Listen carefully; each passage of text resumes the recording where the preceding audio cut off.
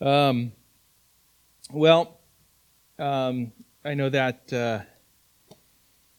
that Gabe had referred to Psalm 149 and 150, and I love those two just final bookends to the book of the Psalms, and I do want to read them.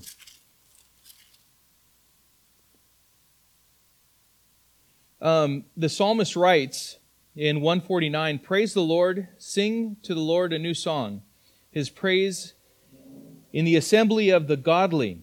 Let Israel be glad in his Maker. Let the children of Zion rejoice in their King. Let them praise His name with dancing, making melody to Him with tambourine and lyre. For the Lord takes pleasure in His people. He adorns the humble with salvation. Let the godly exult in glory. Let them sing for joy on their beds. Let the high praises of God be in their throats and two-edged swords in their hands, to execute vengeance on the nations and punishments on the peoples, and to bind their kings with chains and their nobles with fetters of iron, to execute on them the judgment written. This is honor for all His godly ones. Praise the Lord." Then he goes on to write in Psalm 150, "Praise the Lord, praise God in His sanctuary, praise Him in His mighty heavens, praise Him for His mighty deeds, praise Him according to His excellent greatness, praise Him with trumpet sound, praise Him with lute and harp, praise Him with tambourine and dance, praise Him with strings and pipe, praise Him with sounding cymbals, praise Him with loud clashing cymbals. Let everything that has breath praise the Lord, praise the Lord." In case you missed it, praise the Lord, right? So there are so many ways, but what this is really getting down to is praising the Lord with our whole lives. It's just with our whole beings to just praise the Lord and not hold anything back. And in fact, it's interesting because we'll go to Psalm 150, but we'll skip that middle portion in Psalm 149. It's interesting because in one hand it says, "Let the high praises of God be in their throats, and two-edged swords in their hands." What's a two-edged sword? In the New Testament, we know that it's the Word of God, right? According to Hebrews, we can go to the armor of God also, and we know that the Word of God is that very thing. And so, as I've said, I think a couple times earlier, just here in the previous couple weeks or so, is that our God is absolutely amazing, but He's also, remember that He's a conquering King, and He calls us to fight, to press on, to run this race with endurance. And what I pray for this year is that we fight the fight in the right manner, that we do not draw our hand back at any given time, whether it be because of difficulties in life or because we just get lazy. I hope that we just don't let go of the plow. That we continue to look forward. We don't look back as Lot's wife did, and she longed for the things of old as if they were something to be desired. That we continue to look forward and forget about the things that are even happening around us. Those things, some of those things will kind of almost take care of themselves. It's just things that are happening around us, right? We just need to honor the Lord and glorify Him as we're going through. But realize one thing is that we have the sword of God in our hands, and we need to learn how to use that sword. I was thinking about how when I first came to the Lord, and I was famished. I was extremely hungry for the Word of God. And I didn't start out with the New Living Translation. I know that sometimes when we come to the Lord now, we're given this easy kind of translation, the New Living Translation, and we're told that's the only one that you can really comprehend. So here you go, have at it. And apparently the Holy Spirit was really working in my life because I was given the King James Version, the these and thous, and I had to kind of get into that mindset. But let me tell you that I was famished, and what I'm getting at is that the child of God, the way which he'll grow in the grace and knowledge of our Lord and Savior Jesus Christ, is not by osmosis. It's not by coming to church and just sitting there and taking in from the person up at the pulpit or by what other people say around us, but by personally digging into the Word of God. We're to be students of the Word, Bereans, checking out what the teacher is saying. Is it true? Is it sound doctrine? I remember that my growth came not by going to church on Sundays, not by even going to church on Wednesdays. My growth in the Word of God came by reading the Word of God, by spending time in the Word of God, by digesting the Word of God and just not getting enough of it. Just reading through. It's like, where do we start? I know when we first come to the Lord, hey, start in John. Start in John so that you would understand what you believe. But I tell you, just go through the Word. The Holy Spirit will give you understanding. If He could give me understanding, this knucklehead, I knew absolutely nothing about the Word at all. I mean, anybody. I'm telling you, anybody can come to the place to where you begin to understand the Word of God. It's like, what's the Trinity? Read it. Figure it out. Read through. There's these cross-references, chain references. There's commentaries. There's all kinds of things that are at your disposal that you could use. And I'm encouraging you in this way that you would be as the psalmist was as he's writing these psalms. I mean, you can kind of get from him that he couldn't contain himself. You know, that no one could hold him back from worshiping God with everything. In fact, David came undone before the Lord, wasn't he? And Michal kind of laughed at him. His wife. Remember that? Kind of despised him. And for him, he was just like, he was worshiping the Lord. He didn't care who was watching. He didn't care how he looked before people.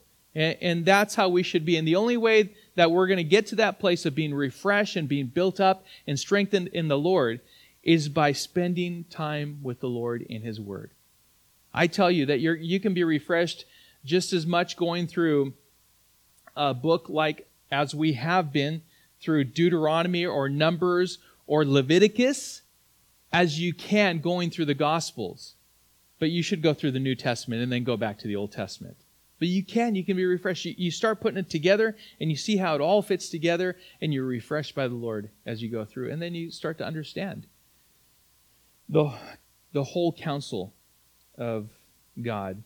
And so I'm excited to start 2018. I am greatly anticipating great things from the Lord.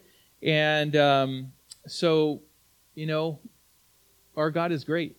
And He goes before us and He's with us and He has our backside as well, and He just tells us, move forward. Keep going forward. That's what He tells us to do. So this evening, we are continuing our study in the book of Numbers, and we're going to be covering a couple chapters, chapters 32 and 33. Three principles that are foundational to living lives that are conscientious toward God are basically the title of this evening's message, so to speak. Number one, beware of discouraging. Remember the road traveled and know how to enter and occupy the land. So let's pray and we'll get into our study. Father, we thank You, Lord, for this time that You've given to us to get into Your Word, to sit at Your feet and to just glean from the truths that are found in Scripture. And I pray, Lord, that You would speak to us this evening, Father, in ways that are personal. And, Lord, that we would have the wisdom to apply these truths to our lives, to Your glory. And so, Father, be with us. Give us eyes to see what You would have us to see, ears to hear what You would have us to hear, and help us, Lord, to put feet and hands to this by faith. In Your name we pray. Amen. All right, so Psalm. We're Numbers chapter 32. All right, so beware of discouraging, number one. Number two, remember the road traveled. And thirdly, know how to enter and occupy the land. Again, these three principles are foundational to living lives that are conscientious toward God, are thankful for all that He has done and has provided and been victorious in and through us, and living a life that takes all threats serious to the present dangers that we are warned about in the Bible. All of those things are present before us this evening. In these two chapters, we come across two tribes that request to stay east of the Jordan. They want to stay back, not enter into the promised land. We'll learn how this worked out as the rest of the tribes were commanded to and were given, where they were promised the land of the Canaanites. And they were to cross. So we're going to see how that worked out for them. We also have a recounting of Israel's journey from being delivered from Egypt to Mount Sinai and then onward to where they are presently next to the Jordan. And finally, we'll learn of the commandment that God gave the Israelites on how to successfully occupy the promised land that they were going to enter into. As we learn of Israel's instructions and warnings and the governing leadership that came from God, we can also learn how these same principles can be applied to our lives, spiritually speaking, to God's glory. These are all fundamental truths that would serve the child of God well in living lives that are pleasing to the Lord and a good example to others that are traveling along the same path. And by the way, that's something that I think, especially in today's culture, we want to be our own person. And we want to not be quite examples to others. But the Bible speaks contrary to that. That's very unbiblical. And really, that's beyond reason. It's not reality at all. We're examples, whether you like it or not, to other people. So we want to know how it is that we can encourage others and live lives that are not only glorifying to the Lord, but also serve as encouragement to other people traveling along the same path. So let's start reading Numbers chapter 32, verse 1. Now the people of Reuben and the people of Gad had a very great number of livestock, and they saw the land of Jazer and the land of Gilead, and behold, the place was a place for livestock. So the people of Gad and the people of Reuben came and said to Moses and to Eleazar the priest and to the chiefs of the congregation, Adaroth, Dibon, Jazer, Nimrah, Heshbon, Eliela, Sebam, Nebo, and Beon. The land that the Lord struck down before the congregation of Israel is a land for livestock. And your servants have livestock.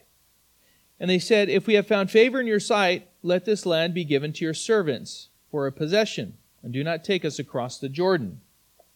I'm going to stop there, just pause for a moment, and I kind of saw this as perhaps just a play on words, a bit short-sighted on behalf of Reuben and Gad, the tribes that were requesting to stay back east of the Jordan and not enter into the promised land. What we have here is an observation that is made by the tribal leaders of Reuben and Gad, and with that observation decided for themselves that staying put was basically the best thing for them and perhaps for their tribes. But what they're referring to and what they've commented on is really their livestock. Their reasoning is that the land that they had just conquered, they had conquered the Moabites and the Midianites, is a great land for grazing livestock. And since they have livestock, this is their reasoning, they'll just stick around there instead of moving forward with their brethren into the promised land that God had provided them and brought them to. So they had been led through the wilderness from captivity, given the law, and on 38 years into and through the wilderness to this place to where they were on the threshold of the promised land, and they said, we'll settle here. If, of course, that's okay with you, Moses. If we found favor in your eyes, Moses, we'll just stay here. It's good grazing land for our livestock, and we have livestock. There was an explicit indifference with the thought of entering into the promised land. This was the land that God had promised. It's across the Jordan. It's not here. It's across the Jordan. I haven't identified this land as being the promised land for you, my people. Some things to consider. Were they the only tribes that had livestock? Maybe they're the only two tribes that had it in abundance. Another question, was this decision made knowing that God had not counted on the tribes being so fat with livestock that there wasn't enough grazing land in the promised land? Reuben, Gad, I am so glad you saved me, because I was giving you the promised land, and you know what? You're right, you have too much livestock, too many people, and obviously this would be the right place for you to stay and not go into the promised land.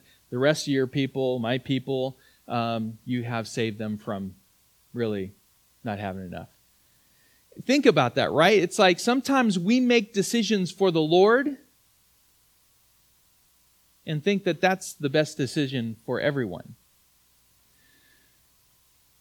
Or was it that Reuben and Gad just didn't want to expose their people to more opposition and the quote-unquote driving out of those that were in the promised land, that is Canaan?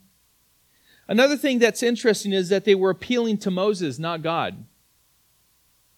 If we have found favor in your sight.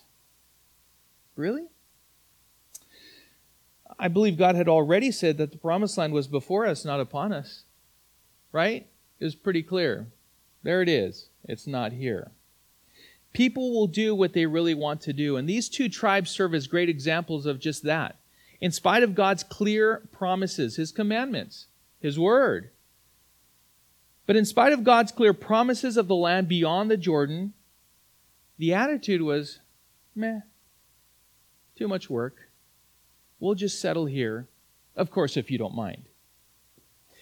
Well, let's see how it all works out as we continue. This is the request, right? And was it really short-sighted? Let's continue verse 6. But Moses said to the people of Gad and to the people of Reuben, shall your brothers go to the war while you sit here? Why will you discourage the heart of the people of Israel from going over into the land that the Lord has given them? Your fathers did this when I sent them from Kadesh Barnea to see the land, for when they went up to the valley of Eshcol and saw the land, they discouraged the heart of the people of Israel from going into the land that the Lord had given them. And the Lord's anger was kindled on that day, and He swore, saying, surely none of the men who came up out of Egypt from 20 years old and upward shall see the land that I swore to give to Abraham, to Isaac, and to Jacob, because they have not wholly followed me. None except Caleb the son of Jephunneh, the Kenizzite, and Joshua the son of Nun, for they have wholly followed the Lord. And the Lord's anger was kindled against Israel, and He made them wander in the wilderness 40 years, until all the generation that had done evil in the sight of the Lord was gone. And behold, you have risen in your father's place a brood of sinful men, to increase still more the fierce anger of the Lord against Israel. For if you turn away from following Him, He will again abandon them in the wilderness, and you will destroy all His people. Moses, he was concerned, right? To say the least. Hey, I'll do what I want to do. I have the liberty to do that.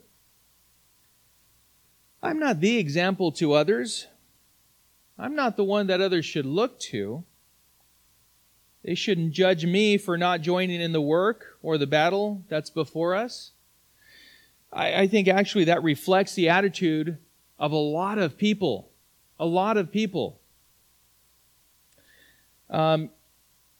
Even within the church, there's a lot of people who are filled with themselves. The flesh is in the way, and they're self-centered, and they're not really sacrificing. I seldom see any real sacrifice within the church.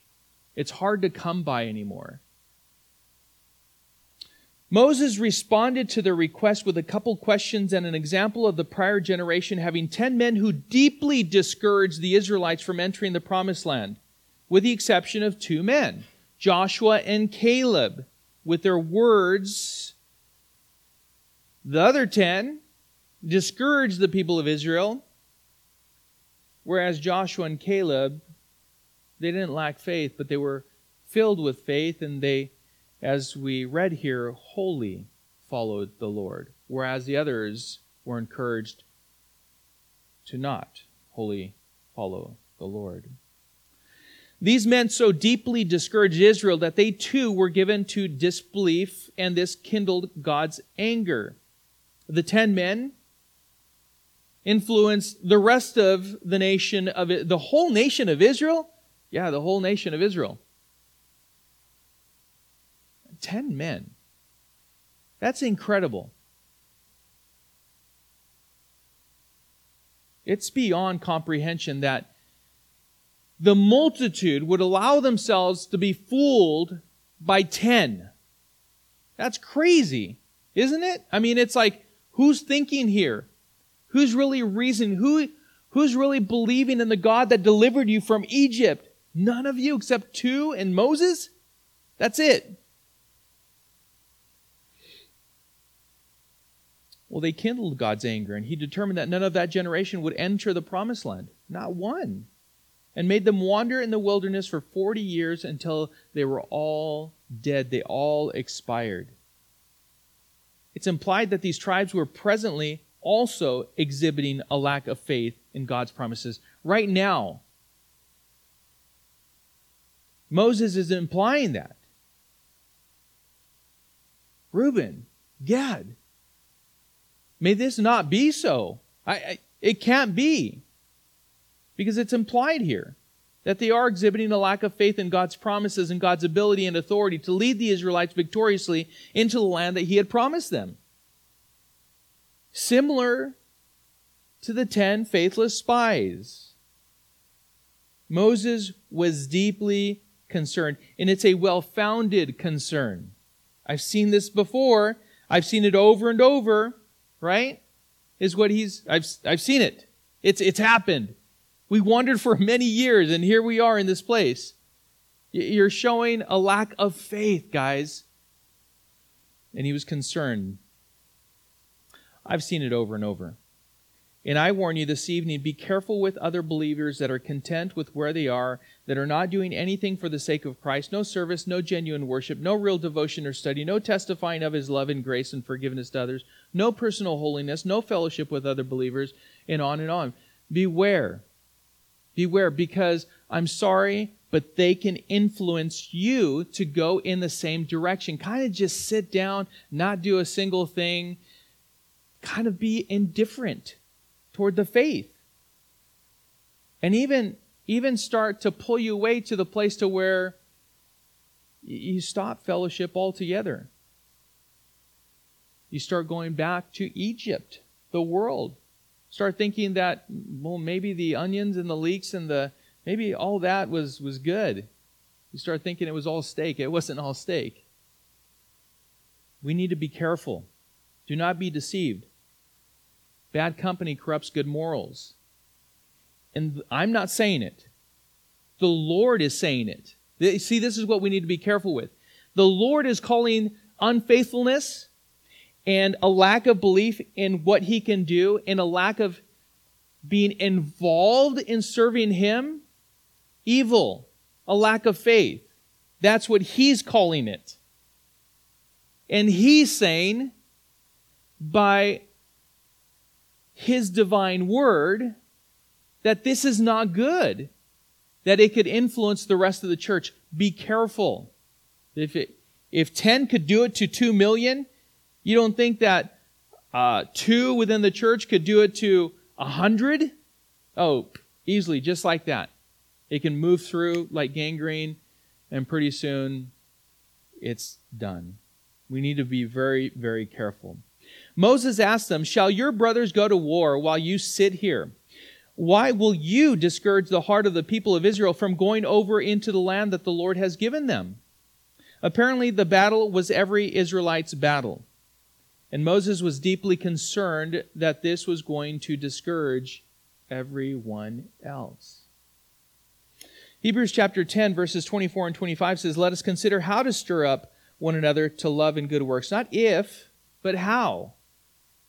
How to stir up one another to love and good works. Not neglecting to meet together as is the habit of some, but encouraging one another, and all the more as you see the day drawing near. The days are evil. The Lord's coming soon. I'm excited about that. But until then, I want to be caught with my hand to the work that the Lord has for me. Don't you? I mean, don't you want to be caught I'm in the middle of it. I'm in the thick of it. That's where we want to be found. Well done, good and faithful servant. In fact, the Apostle Paul started out the 11th chapter of his first letter to the Corinthians, 1 Corinthians 11:1, he said, "Be imitators of me as I am of Christ." Now, this is not an arrogant statement. What he's simply saying is, hey, I'm following Christ as close as possible. I'm in an intimate relationship with Him. Let's go. Let's do this. I hope that each and every one of you, like through your fellowship, are encouraging one another in that way. Hey, listen, I don't have it down. I don't have it figured out. But man, let's do this together. Encourage one another is what the Word tells us. Especially, and even more so, as we see the day drawing near. Matthew 5:16 says, in the same way, let your light shine before others, that they may see your good works and give glory to your Father who is in heaven. It's serving the Lord that He's called us to. So we see it both in the Old Testament and in the New Testament. Go with the Lord, truly in faith and with all belief that He is able and He desires to work in and through us. Run and finish the race with endurance. By the way, involvement includes prayer, study, fellowship, corporate worship, and encouragement in the things of God. Sometimes we can't all go to all these different things that we have going on. We have a mission trip that's coming up. There's only a handful of people are going. But you know what? The whole church can participate in that by praying. And I know that some of you have also given financially to help offset the costs. You're participating in it. The fruit that will come because of that work will be to your account as well. We're participating in that. What I'm talking about is complete abandonment, withdrawal, like quitting. That's what I'm talking about. I'll just stay right here. I've got fire insurance. Now I'll just sit. I'm good. I'm good. There were 2 spies who were not influenced by the bad and evil report of the 10 spies, and they were, as we know, Caleb and Joshua. The others turned away from following the Lord, and they perished in the wilderness. They lacked faith, and this is what Moses was concerned with, that they too will discourage their brethren like the 10 spies did. But there's this counteroffer that came. Verse 16, then they came near to him and said, we will build sheepfolds here for our livestock and cities for our little ones, but we will take up arms ready to go before the people of Israel until we have brought them to their place, and our little ones shall live in the fortified cities because of the inhabitants of the land. We will not return to our homes until each of the people of Israel has gained his inheritance, for we will not inherit with them on the other side of the Jordan and beyond, because our inheritance has come to us on this side of the Jordan to the east. So Moses said to them, if you will do this, if you will take up arms to go before the Lord for the war, and every armed man of you will pass over the Jordan before the Lord, until he has driven out his enemies from before him, and the land is subdued before the Lord, then after that you shall return and be freed of obligation to the Lord and to Israel. And this land shall be your possession before the Lord. But if you will not do so, behold, you have sinned against the Lord, and be sure your sin will find you out. Build cities for your little ones and folds for your sheep, and do what you have promised. And the people of Gad and the people of Reuben said to Moses, your servants will do as my Lord commands. Our little ones, our wives, our livestock, and all our cattle shall remain there in the cities of Gilead. But your servants will pass over, every man who is armed for war before the Lord to battle, as my Lord orders. So there's the counter offer from Reuben and Gad.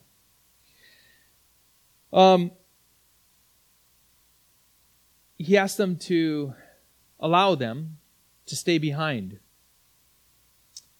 And they will take up arms, and they will cross the Jordan along with their brethren, the other tribes, and they will fight alongside them until they have gained their inheritance in the promised land. Reuben and Gad had promised to fight alongside their brethren, right? Shoulder to shoulder, all of them, until all of them were safely in the land that God had promised them. And what we see here simply is that Moses accepts their offer conditionally. It wasn't necessarily, hey, listen, to that will be a condition. It's not just, hey, if you go and do it and just by your word that I'll take it and then here's your land and you shall have it. But there was a condition to that. Without the execution of that promise, it's all null and void. It's not good. Let your yes be yes is what Jesus said in Matthew 5:37. If they make good on their promise, then they will be free of obligation to the Lord and to Israel, blameless or guilty. It was up to them. What kind of sin was Moses referring to that would surely find them out? Well, it was the sin of a broken promise, of not doing what they said they would do. This type of sin doesn't always have consequences immediately and outwardly. But God says that this too will come to the surface, and it is a great sin. Moses made it very clear, hey, listen, that's fine, stay behind. But you need to continue to move forward and fight. What we read there also is that they had to build cities that were fortified in the land. That wasn't the actual promised land, because they even alluded to it. They said, hey, listen, it's because of the occupants here on this side of the Jordan that we have to build these really fortified cities. And we'll build pens for our livestock and all of that. So, it's one of those things. It's like you stay behind, you're going to have to deal with everything that this land has to offer here. You move forward and into the promised land, well, they were commanded to drive out all the inhabitants, and we're going to see in the coming studies how it is that all worked out, if they really truly drove all of the inhabitants of the land or they didn't, and how that worked out. But Moses, nonetheless, he agreed, but it was a conditional agreement. So let's continue on and see what this looks like. Verse 28, so Moses gave command concerning them to Eleazar the priest and to Joshua the son of Nun and to the heads of the fathers' houses of the tribes of the people of Israel.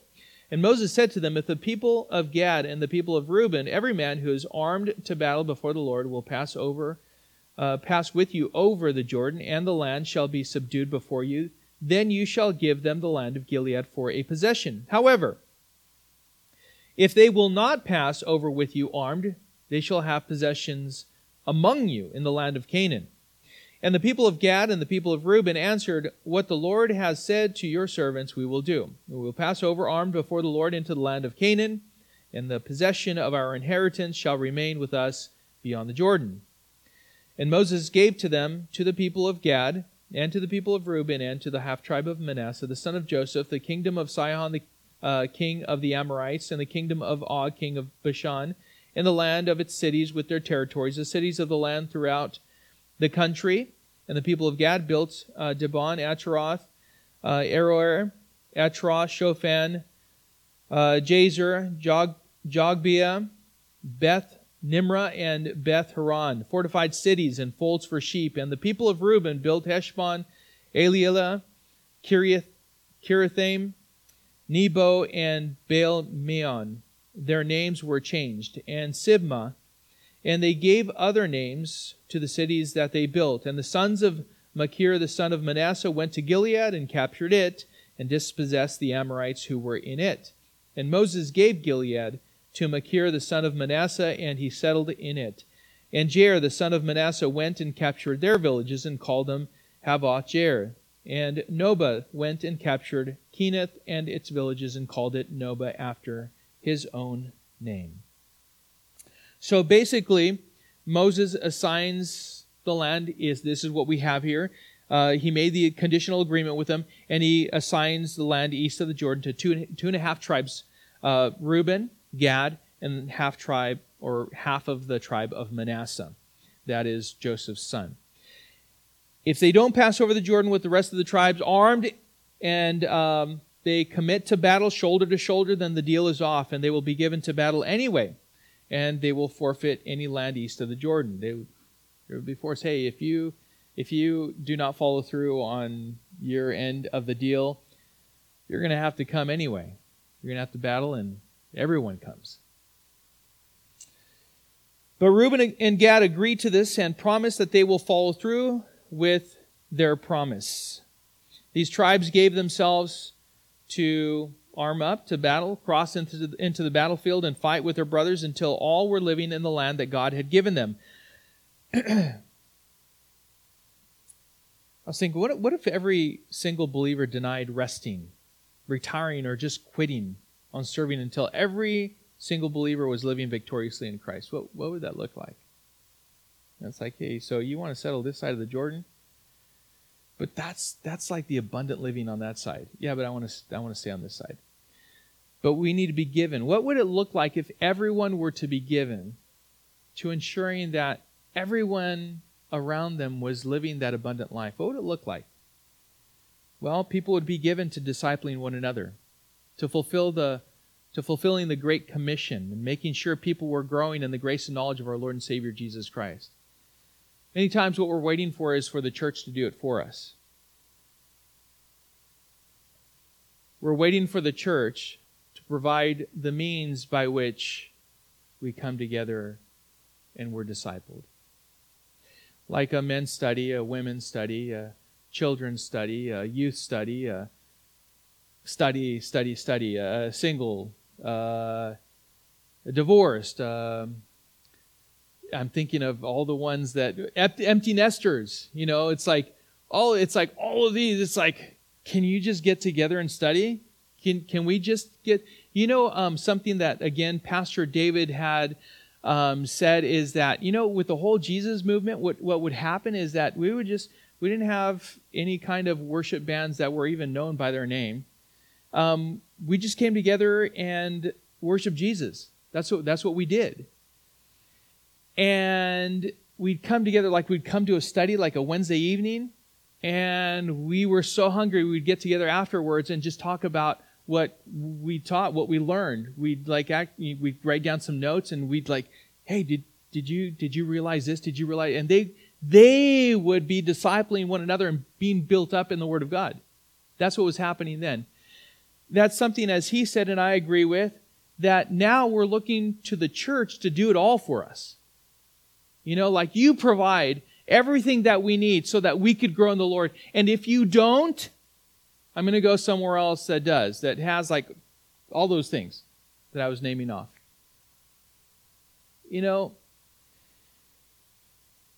we just have to put on our big boy pants, and we need to really be the church ourselves. We need to get together with other believers and really open up the Word of God, worship God and pray and seek Him and grow. You guys can do that on your own, and you that are watching on Facebook, you can do it. We can all do it. We can all come together in that manner, and the church will be different if we would give ourselves to fulfilling the Great Commission and making sure that everyone was growing in the grace and knowledge of our Lord and Savior Jesus Christ, and everyone understood and experienced abundant living in Christ. It's not just about leading someone in the sinner's prayer, quote unquote, but it's about leading them in Christ and helping them apply God's Word to their lives to God's glory. How can you assure someone of salvation with a simple prayer when it takes a lifetime to live it out with fear and trembling?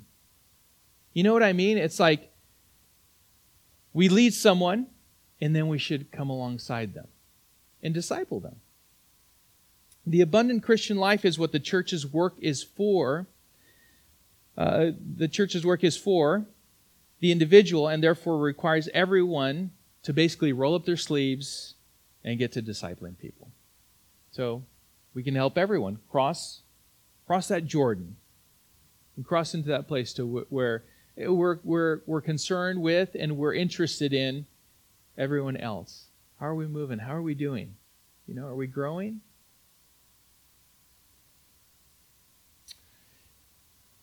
It's hard work, but we ought to be given to it. All right, let's continue. Chapter 33, verse 1. Here we have basically a recap and a reminder of the road traveled by the Israelites up to this point. So here's basically a summary, and it's a great summary of Israel's journey. Okay, so chapter 33, verse 1. These are the stages of the people of Israel. When they went out of the land of Egypt by their companies under the leadership of Moses and Aaron, Moses wrote down their starting places stage by command of the Lord, and these are the stages according to their starting places. So just stop there just for a moment. The Lord commanded Moses to write down these events, the places where they traveled to, these stages from start to present of Israel's deliverance from Egypt to where they are presently. The Lord commanded this to be written. They started out with a description of their deliverance from Egypt. Always a good reminder, by the way. Remember where God delivered you from. And so he says in verse 3, they set out from Ramses in the first month, on the 15th day of the first month. On the day after the Passover, the people of Israel went out triumphantly in the sight of all the Egyptians, while the Egyptians were burying all their firstborn, whom the Lord had struck down among them. On their gods also the Lord executed judgments. So in these couple verses, we start out with their deliverance from Egypt. Now, we see a few more details here about their actual departure. The day after the Passover, this is how it went down. This is what took place. These were the details. Before the Egyptians, they were burying their firstborn that were all struck down. They had been enslaved by the Egyptians, and now they're walking away confidently, really with boldness and triumphantly, right in front of their eyes, away from and out from under the oppressive hand of Pharaoh. Egypt, by the way, is always a picture of the world. We never need to cower before the world, but walk humbly and confidently in the Lord, having been delivered from captivity. We should always remember that. It's that place. It's like, what were we delivered from? We need to always be reminded of that. Egypt to Mount Sinai, verse 5. And so the people of Israel set out from Ramses and camped at Succoth, and they set out from Succoth and camped at Etham, which is on the edge of the wilderness. And they set out from Etham and turned back to Pi-hahiroth, which is east of Baal-zephon, and they camped before Migdol. And they set out from before Hahiroth and passed through the midst of the sea into the wilderness, and they went a 3 days' journey in the wilderness of Etham and camped at Marah. And they set out from Marah and came to Elim, and at Elim there were 12 springs of water and 70 palm trees, and they camped there. And they set out from Elim and camped by the Red Sea, and they set out from the Red Sea and camped in the wilderness of Sin. And they set out from the wilderness of Sin and camped at Dophkah. And they set out from Dophkah and camped at Alush. And they set out from Alush and camped at Rephidim, where there was no water for the people to drink. And they set out from Rephidim and camped in the wilderness of Sinai. Let's stop there. So Egypt to Mount Sinai. This portion, you know about how much time had gone by the time they went from Egypt to Mount Sinai. You guys remember that? We went through all of these. Well, it was a little over a year. That was it. They stopped in all these places, but really the place that they were coming to that was of great significance is Mount Sinai. And that is where they spent most of the time receiving the law. Now we'll continue. Again, this is a recap of their journey. Verse 16, and they set out from the wilderness of Sinai and camped at Kibroth-Hattava. And they set out from Kibroth-Hattava and camped at Hazeroth. And they set out from Hazeroth and camped at Rithmah. And they set out from Rithmah and camped at Rimmon Perez. They set out from Rimmon Perez and camped at Libnah. And they set out from Libnah and camped at Rizah. And they set out from Rizah and camped at Kehilatha.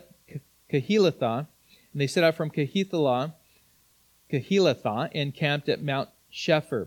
And they set out from Mount Shepher and camped at Harada. And they set out from Harada and camped at Makeloth.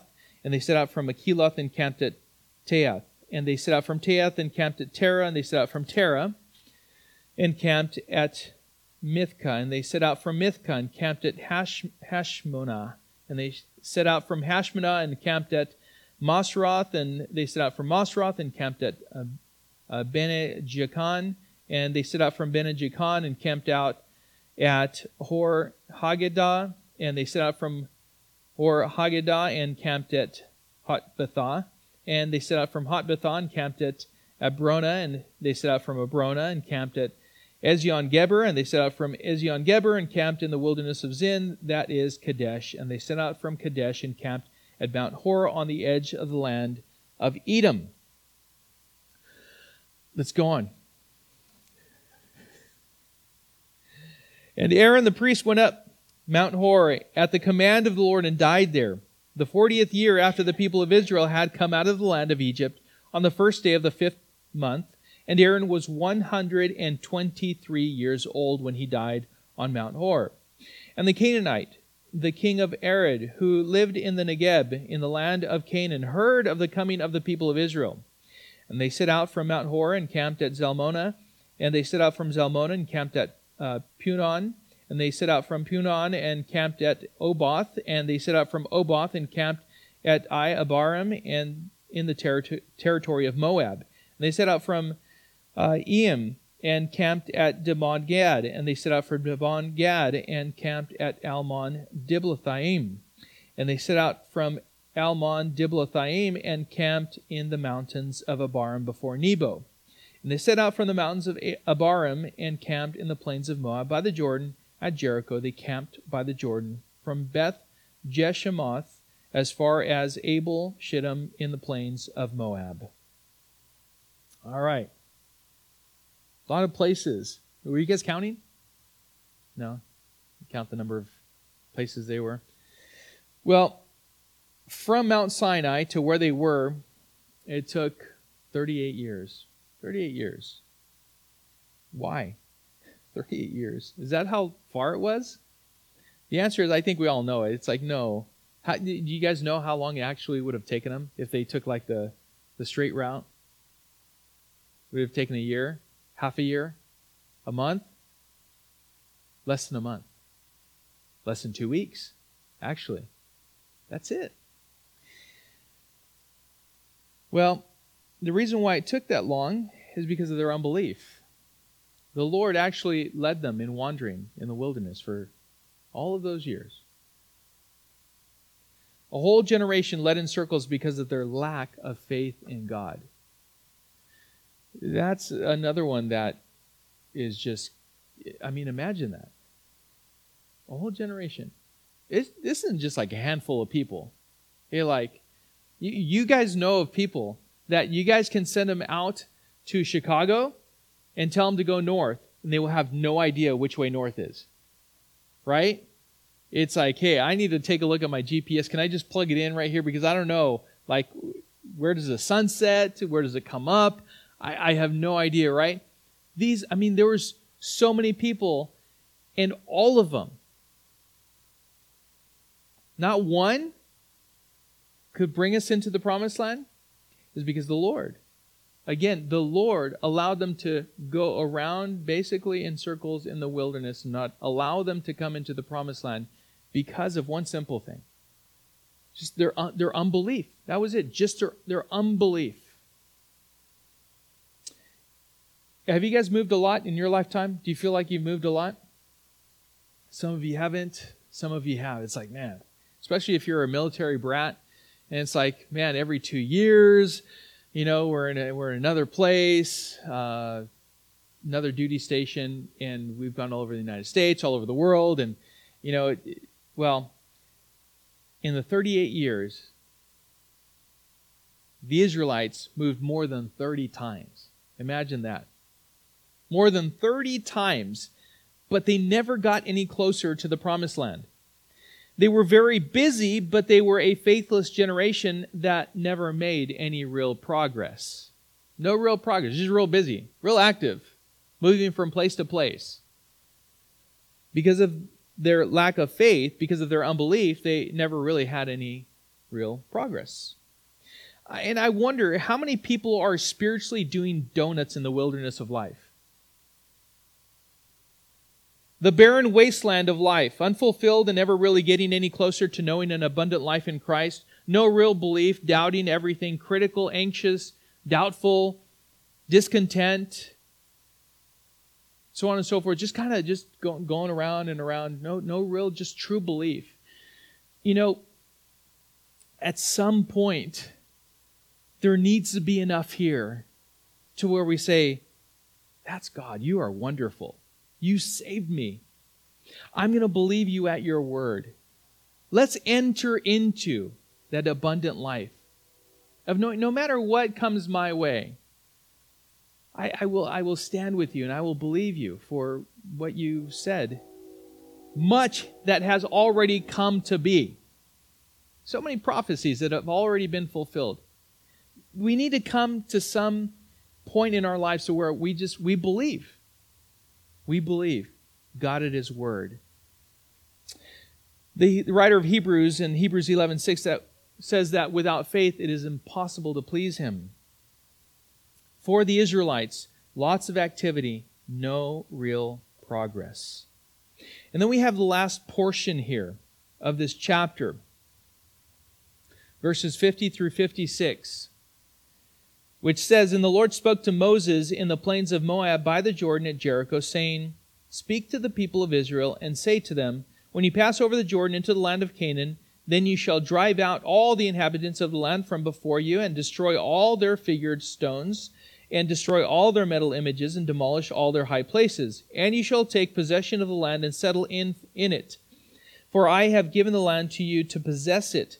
You shall inherit the land by lot according to your clans. To a large tribe you shall give a large inheritance, and to a small tribe you shall give a small inheritance. Wherever the lot falls for anyone, that shall be his. According to the tribes of your fathers you shall inherit. But if you do not drive out the inhabitants of the land from before you, then those of them whom you let remain shall be as barbs in your eyes and thorns in your sides, and they shall trouble you in the land where you dwell. And I will do to you as I thought to do to them. Whew. All right, Father. Right? First of all, the Lord was using the Israelites as instruments of judgment against the Canaanites. We know that to be true. Secondly, the Israelites were commanded by God to occupy the land in a very, very specific way. It's not just, hey, go in. Go ahead, it's all yours. Have at it. No, He gave them details. A specific way of occupying the land. Them. If it wasn't done that way, He determined that they had failed to occupy the land properly and would deal with them with the same consequences that those that were in the land would be dealt with as well. Right alongside with them. They would be judged alongside with Israel's enemies. So the question is, how were they to drive out the inhabitants of the land? Number one, entirely. Who is to be driven out? All the inhabitants. Don't leave some. All of them are to be driven out completely. Why? Because to leave one is to leave something that would serve as barbs in their eyes. What does a barb cause in your eye? I mean, if you don't deal with it, it can gouge your eye. It can leave you blind. It affects the way you see. You're unable to see clearly or maybe at all. And thorns in their sides, that's what they would serve as. Thorns in their sides that would serve to distract them from dwelling in the land victoriously. You remember that the Apostle Paul was impacted. He was affected by a thorn in his side. We don't know exactly what that was, but it was kind of annoying, right? It was there, and we know that he pleaded with the Lord to withdraw it from him, to take it away, but it didn't happen. So it served to humble him before the Lord. That's what it served. But it can definitely be to someone who is not wholly given to the Lord as something that is very distracting, and it could take you off in another way. Number two, destroy all of their idols. Well, but if you drive all the people out, why do you have to go to the lengths, of destroying everything? Everything. Well, He commanded, destroy all of their idols, destroy the inhabitants or drive them out, meaning that you will not dwell with them, and every false god, every false throne, and every place of false worship is to be completely destroyed. Nothing is to be found within the land. Why? Because if these things are not completely done away with, they have a way of creeping into the worship of the God of Abraham, Isaac, and Jacob. It's a blending of false idol worship and the worshiping of God. And there is no place for that. If you study like world religions and Eastern religions, they have crept into the worship, evangelical worship. We see it. There are plenty of philosophical perspectives that are within the church that have nothing to do with a biblical perspective, but a worldly perspective that comes from other religions that are false. And the Lord is saying, hey, when you, my people, go into this land, do away with all of that. Not even a little trace of those things should be apparent and seen within the land that I'm giving to you, that you are to occupy. You are to occupy this land in this way. And I think it's true of us today in the church. It's like, hey, listen, we need to know enough that we can discern when something's not of God. That, hey, that's not actually a biblical way of seeing that. I don't know where perhaps you've gotten that, but let me show you. This is what God says about that. That's where we're at. Isn't it? It's a U version, right? Read it to me. But we do, and we need to discern. We need to know, and we need to not allow that to be a part of our worship. So there's no place for that. Thirdly, God will assign the lands to His people, where they will dwell, the land in which they will possess, and that's what He was doing. It's the Lord was distributing this land, and He was the one that was going to assign the land. That's what He said He was going to do, right? I believe God still has a way of, quote unquote, assigning certain places to people specifically. We may not believe that. But I don't know, I kind of think that way. It's kind of like somehow it wasn't a mistake that we're in the place where we are, doing the things that we're doing, until God tells me to pull up, the tent and move somewhere else. I stay put. And if that means until the day I go home to be with the Lord, then so be it. It's God ordained, and we are either obedient in possessing it or disobedient in dealing with the assignment with indifference or to spend it on ourselves. I thought our lives were not our own. And this is what I'm talking about. I thought our lives were not our own, but we were bought at a great price.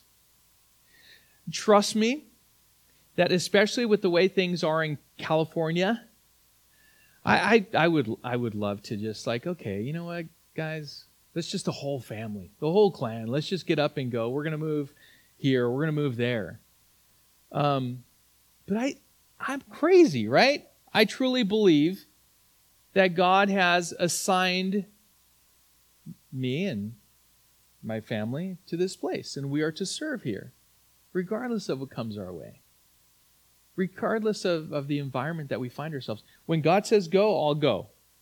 But until then, I want to stay put.